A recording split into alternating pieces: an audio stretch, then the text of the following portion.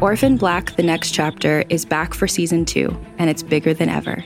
The official continuation of the hit TV show stars Emmy Award-winning actress Tatiana Maslany as all of the clones. And this season, she's joined by original TV show cast members Jordan Gavaris as Felix, Evelyn Brochu as Delphine, and Christian Brune as Donnie.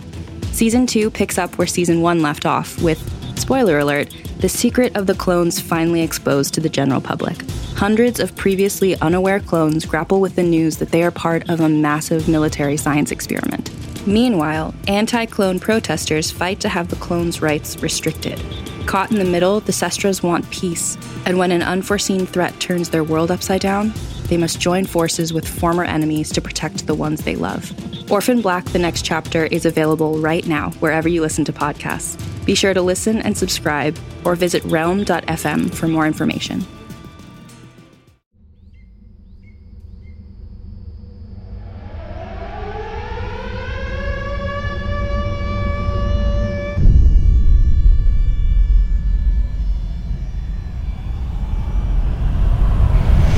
River valleys for the great apocalypse. No fallout can get to you. No radiation can get to you. Nothing was ever going to be enough for Jim Jones, for his church, or for his own ambition. I wish I knew a man like Jim Jones. I wish I had a man to follow like Jim Jones. Welcome to episode 3 of The Truth About True Crime, a podcast series looking at some of the most shocking crimes of our lifetimes through a whole new lens. I'm your host, Amanda Knox. In the previous episode, we discussed the formation of the People's Temple and why people followed Jim Jones. In this episode, we'll be looking at how Jones used theatrics to generate awe and fear among his congregation, keeping them loyal and afraid. Here with me today via Skype, we have Jeff Gwynne, author of The Road to Jonestown and executive producer of the docuseries Jonestown: Terror in the Jungle, and former members of the People's Temple, Jordan Vilches and Laura Johnston Cole. I think the big thing that I want to get into today is how Jim Jones created this theater for his followers. Laura, what was it that he did in his preaching that really captured people's attention? When I met Jim Jones, and I can only speak for myself, he seemed to say something and do it. Like he lived the life he talked about. And if he had been a hypocrite, it would have been really easy to see it because I saw him almost every day when I lived in Redwood Valley. So it wasn't what he said. It's the venue or the combination of what he said, what kinds of people he had collected, the diversity of people there. All of that was what made it so powerful to me. As somebody who's looking back, and as I would go around and I would meet people like Jordan and Laura and talk to them about their experience, what always staggered me was you had so many intelligent, capable people, but they weren't just all cookie cutter. You're talking about people with lots of different backgrounds and interests and desires to do things in life. And that struck me as maybe Jim Jones's great gift, that he could find ways to touch so many different types of people. One of the chores for me in my research was listening to all the sermons on tape, and he would go on for 3 or 4 hours. And when I first listened, I thought, my God, the man's completely incoherent. You know, he's babbling for 4 hours. And then the more I listened, the more I realized that whether deliberately or instinctively, he's making sure that everyone who is sitting there is hearing something that directly touches him or her. Sometimes he'd quote biblical passages for the people who were true believers in the Bible and still followed him. Then he'd throw down the Bible and stomp on it with his foot and talk how it was the biggest cause of evil in the world. And the people who felt that way would somehow feel he agreed. And that's a gift. Hebrews 4, the 4th chapter, the 12th verse, says the word of God is sharper than a two-edged sword. It discerns the thoughts. It knows the intents of the mind. It's able to separate bone from marrow. Anybody seen heaven? Anybody found Mother Mary? The only Christ you're going to find is within you. Throw aside religion. The reason America has not freed itself of racism, the reason the women in America only make half the salary of men is because of the Bible. The Bible is the root of all of our problems today. Racism is taught in it. Oppression is taught in it. If the Bibles would disappear, if religion would disappear, we would clean up the nation. We would clean up the world. We would do something about the here and now. But the Bible says by and by, when the morning comes, it's going to be a beautiful city, or God's going to come down and rapture his people and take them up in the sky. Boom! I think that when you said the theater of Jim Jones, you really got it. Because I think, he has to be a thespian, because otherwise, why would people come a Friday night, Saturday night, and Sunday morning every week to hear the same guys standing on the same podium? What he wanted to do is create such an event that you said, oh, I can't believe I missed that, and want you to come every single meeting. So he was a thespian. He was very much involved in dramatic play and drama, and that was the way he kept people coming back. Some people were there for different reasons, but still, the drama made it something less than boring. So, I think that all of that was called in when he did a presentation and when he gave a sermon. So I know that in the course of his sermon, not only would he present a number of differing ideas that maybe were in conflict with each other, but all of us seem to hold deeply in this kind of interesting, complex, negative capability way inside of ourselves, but also he healed people. People came to him and he healed them. And I was wondering if anyone could talk about the healings. At first, Jones presented himself as a mentalist. He would get up there and there maybe be 20 people come to see him, and he would point to one or two and say, you've got this problem. And the reason he knew was because he was listening to the little conversations that were going on before he got up to the podium to start.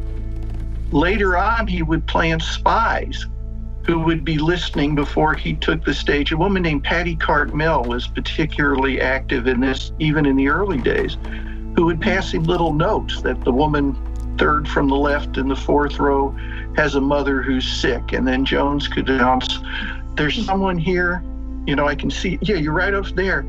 You have a parent, a mother who is ill. Well, she's going to get better. And people would be astonished. Who is Mrs. Ford? Stand up. Particularly, Mrs. Ford, you're going to be a great key here because you recognize God in this atmosphere. You recognize God in my body as the temple of the Holy Ghost. The more you see of God, the more you reproduce of God. You have something on your throat, some difficulty in your throat. Yes, I do. In your shoulder. Yes. Some crippling condition that enables it to move properly. Yes. But we're going to straighten this limb. We're going to take this problem out of the throat. Thank you, Jesus.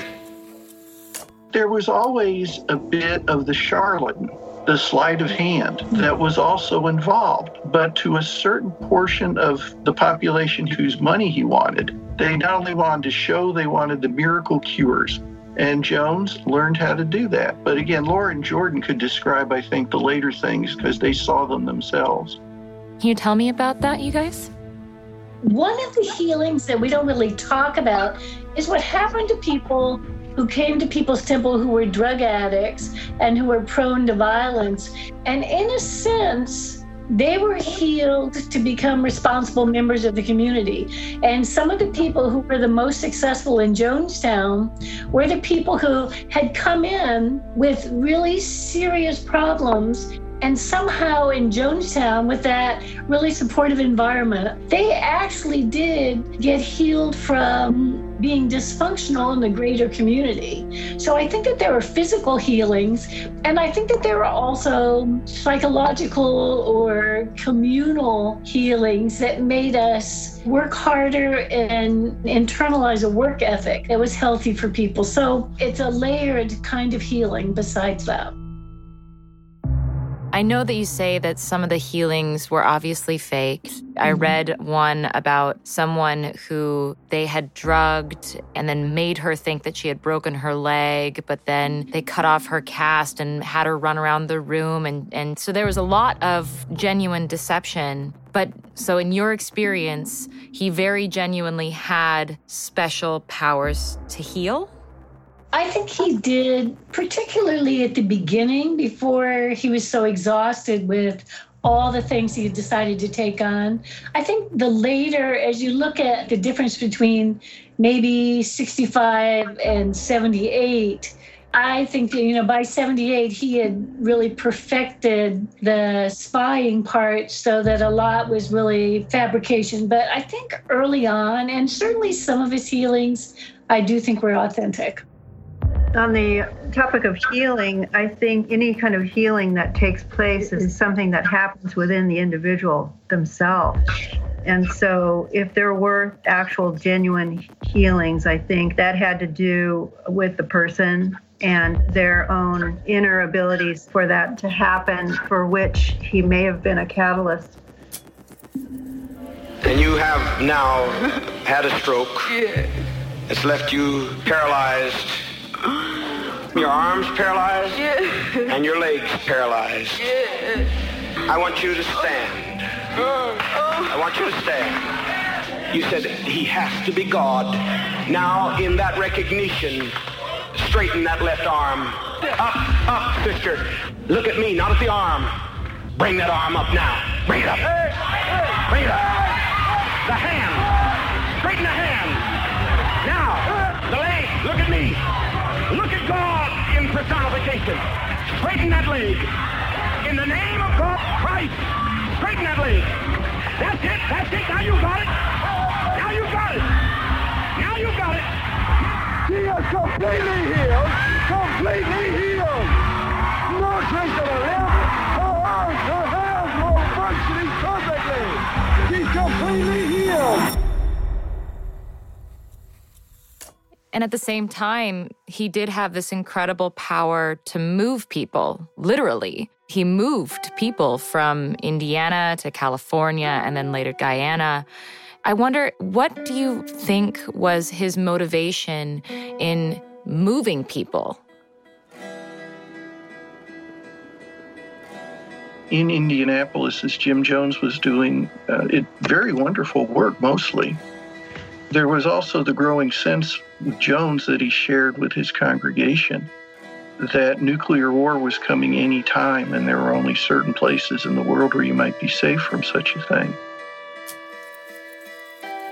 If we have a nuclear holocaust with an earth tremor that will split off all through the San Andreas Fault and drop everything west of the San Andreas Fault into the sea, then we're prepared, because I've got a cavern deep in the mountains that can take care of every one of you. No fallout can get to you. No radiation can get to you.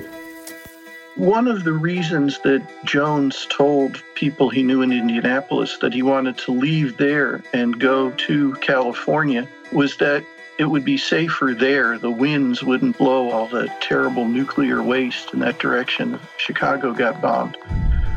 But also that he would be able to accomplish more in California. Indianapolis was such a sort of closed, not so famous community. But out in California, there would be more attention.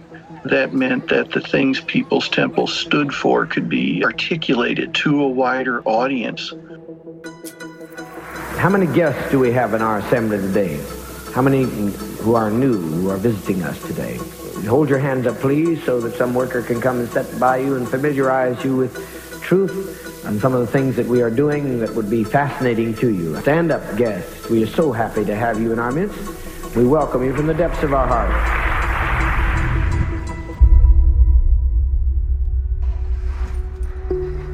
I think in each case, when Jones wanted to move the temple, he wanted a larger stage for himself.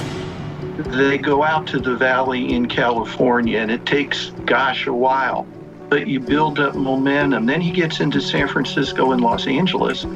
San Francisco is, at that time, in American history, that's the place to be if you want change, if you want dynamism. And in Los Angeles, that was the money. I believe Laura Johnston Cole told me that Los Angeles was always the money. You would go there because you could get so many donations. But he had to have more. There had to be something else. There had to be something bigger. And what tremendous stress that must have put not only on him, but the people who followed him. I mean, with Laura and Jordan, were you ever allowed to believe that you were accomplishing enough, or was there something more you could do? How could you sacrifice more to the cause?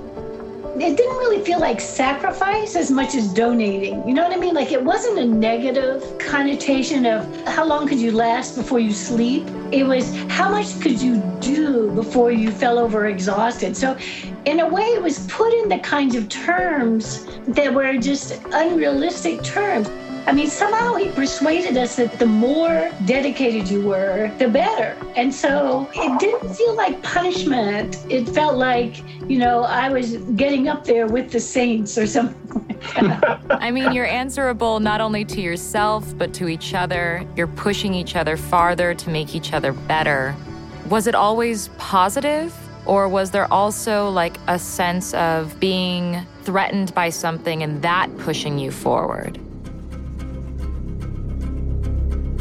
Well, that was certainly an issue that was a factor behind that helped fuel people's desire to stay up later and do more. That there was always a threat on the part of the government or some enemy of some sort. How did he create that sense of an existential threat for you? And how did he convince you that his way was the only solution? Well, there's several factors that play a part in that. One is isolation, repetition, fear. It's an insidious sort of thing that wears on you.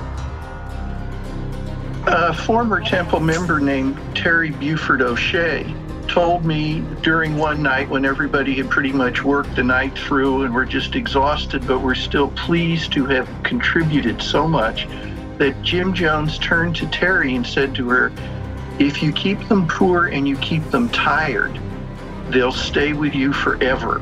He knew exactly what he was doing here, I think.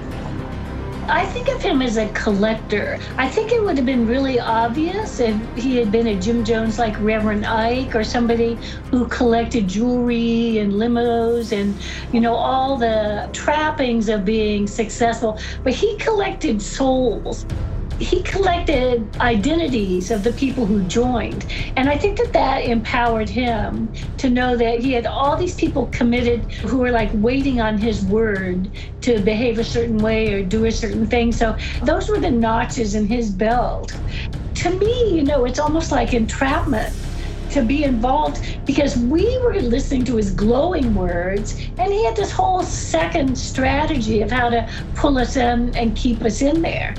When really, bottom line, he was accumulating power, which I think was his primary motivation. It was certainly not anything to do with religion or civility or human rights. It was really power from day one. So why did Jim Jones feel that he needed something more than an ideological threat? Why was he making up tangible threats? I know at some point he even faked an assassination attempt against his own life. Jeff, can you tell me about that? In the Valley, one Sunday, I believe it was, wasn't it, Jordan and Laura? Yeah. There was a lunch between the services. There are picnic tables or something set up, and everybody's having lunch, and Jim Jones, as he normally does, is wandering around and chatting with people. All of a sudden, a shot rings out, and Jim Jones falls to the ground, and people gather around him, and you can see this red stain spreading against the yellow shirt. Oh my God, Father's been shot, and where did the shot come from? According to Jim Jr., his brother Stephen's dog starts racing towards this grove of trees nearby, barking frantically. And Jim Jones, who apparently is about to expire, finds the strength to sit up and say, "No, the shot came from over there," and he points in the other direction, a location where I guess somebody who was very anti-temple had lived. A couple of Jones's closest followers take him into their house, and everybody's waiting to hear that Father died. And then he reappears miraculously healed. Just a little dent in his chest where the bullet supposedly went in. And that he had sort of brought himself back to life. A reminder first of his great powers, and secondly that there's these people out there who are actually ready to murder us. At least that's the story as I've been told it. And again, we've got some witnesses here, so I think they could tell us better. Yeah, Lauren, Jordan, were you there? I was. Do you remember that, Jordan? I do. That was pretty much how it went, and it wasn't long after that the shirt was in a frame. I think that there were times that Jim overdid the drama. I remember it all pretty clearly, just as you told it, but I don't remember having a huge emotional reaction to it, and I'm not exactly sure why. Somehow it didn't... Did it not seem real? You know, so many times with his drama, he would go like one step beyond what was believable. And I don't know if that was it. I don't know if the gunshot was a little bit different. I don't really know.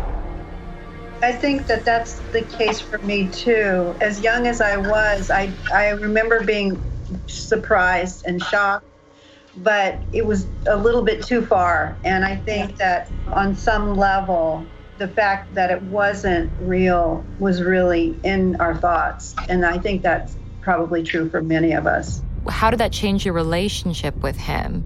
Did your skepticism of his resurrection make you feel that somehow your shared worldview was delegitimized in any way, or was it important to sort of overlook the theatrics? It wasn't even a conscious thing. It was more deeper and not on the surface of my awareness. That's exactly the way I said it. I never said to myself, well, that was really some phony BS. I never said that. But somehow at some level, I remember I was not distraught. I just kind of took it in stride and moved on. I guess there was a part of me that said, okay, so he's not perfect. And so this came up, but it didn't change my opinion of anything, but I didn't buy it. I think there's this thing that happens too, where to keep going and to keep being a part of this thing, there's this rationalization that happens in your thinking, so that I'm sure that any time along the way in the temple journey, there were times when there was a lot of cognitive dissonance. And so to deal with that, there's something that has to happen in the mind so that you can move forward. Yeah, no, I hear you. If anything, I get it, because, you know, even police use interrogation techniques that are very good at putting you in a place of cognitive dissonance and of self-doubt, and allowing yourself to sort of be brought along a story or a journey that someone who you trust offers you, someone in a position of, compared to you, unbridled authority. And the important thing is you compared to them. You are the one who is not the author of what is true and what is real in the world. Someone else is. And so if you're going to stand up to that, you might as well be crazy. Did it feel like his theatrics were an attempt to legitimize the overarching fear you were supposed to feel about the outside world? Yeah, I'm sure he was attempting to do that. He wanted everybody's attention all the time. So if he could do it by getting shot, he would have 100% attention. If he could have it by resurrecting himself, he'd have everybody's attention. So, I mean, he is somebody who wanted to be the center of attention all the time. He wanted you to be thinking about him, even if you didn't see him. So I think that was to legitimize the paranoia that he tried to inspire in us, with our neighbors being the ones who were going to shoot. So I think he used every means possible to pull us together and unify us against the greater outside. Someone happened to slip into my room back there and put a needle in the shorts, and I was too busy to think about it. And they put some kind of poison on it, and that's why people were walking me through the congregation. But you never knew the difference. And I'm here just as I always will remain. It made me somewhat vomitous, and needless to say, I would like to just move on with the program. But I think some of you who are given over to such evil minds should learn by now that it will take something more to remove God than you're accustomed to doing. He always wanted to be the focus of each individual's attention at all times. He wanted to be the focus of his followers' attention at all times. So the pressure that there must have been to always be on. You can't ever let down, even just one-on-one. And in the valley, as he starts to get more heavily into drugs, a lot of the problem may have begun because if you're keeping your followers up 23 hours a night, well, you've got to be up the same amount of time. A former member named Tim Carter said to me that Jones sometimes at his office in the valley, and there's buildings that the temple owns, and there's work going on in the different buildings, that Jones would come in and see how people were doing in the letter writing group or that group, and it's the middle of the night. And if he saw somebody that didn't seem busy, he would say, hey, if you don't have anything to do, knock on my door any time of the day or night, and I'll find something for you to do because I always work. I think it was, in a sense, that pressure to always be on, to be performing, as Laura and Jordan pointed out. And so when he gets into the drugs, and that's going to have a different effect on the personality. I don't know why anybody wouldn't be in here. There's nothing else but false gods. It's the only true God that's honored in this place. The only thing true in the whole church world. I wish I knew a man like Jim Jones. Now, I've never preached like this before, but this is just the depth of my heart. I wish I had a man to follow like Jim Jones. I'd be so glad. Oh, I would take just anything he said. I would do anything he wanted me to do. I'd give everything to follow a man like Jim Jones. But I have to be that man. It's a lonely job being that man, because I've got to be the man that will never let you down, and I never will. I've got to be the man that's as dependable as the rock of Gibraltar. I've got to be as unchangeable as the sun. And I am. But oh, how I'd like to have a man to follow like you have.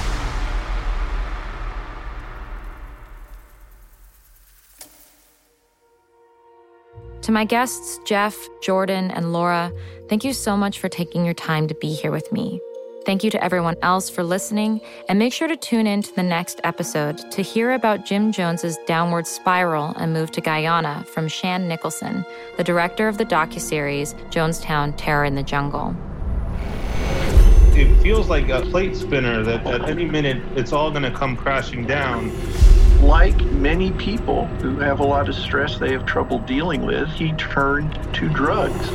I know a place where I can take you where there'll be no more racism. I know just the place. Find The Truth About True Crime on Apple Podcasts or wherever you listen, and be sure to subscribe so you never miss an episode.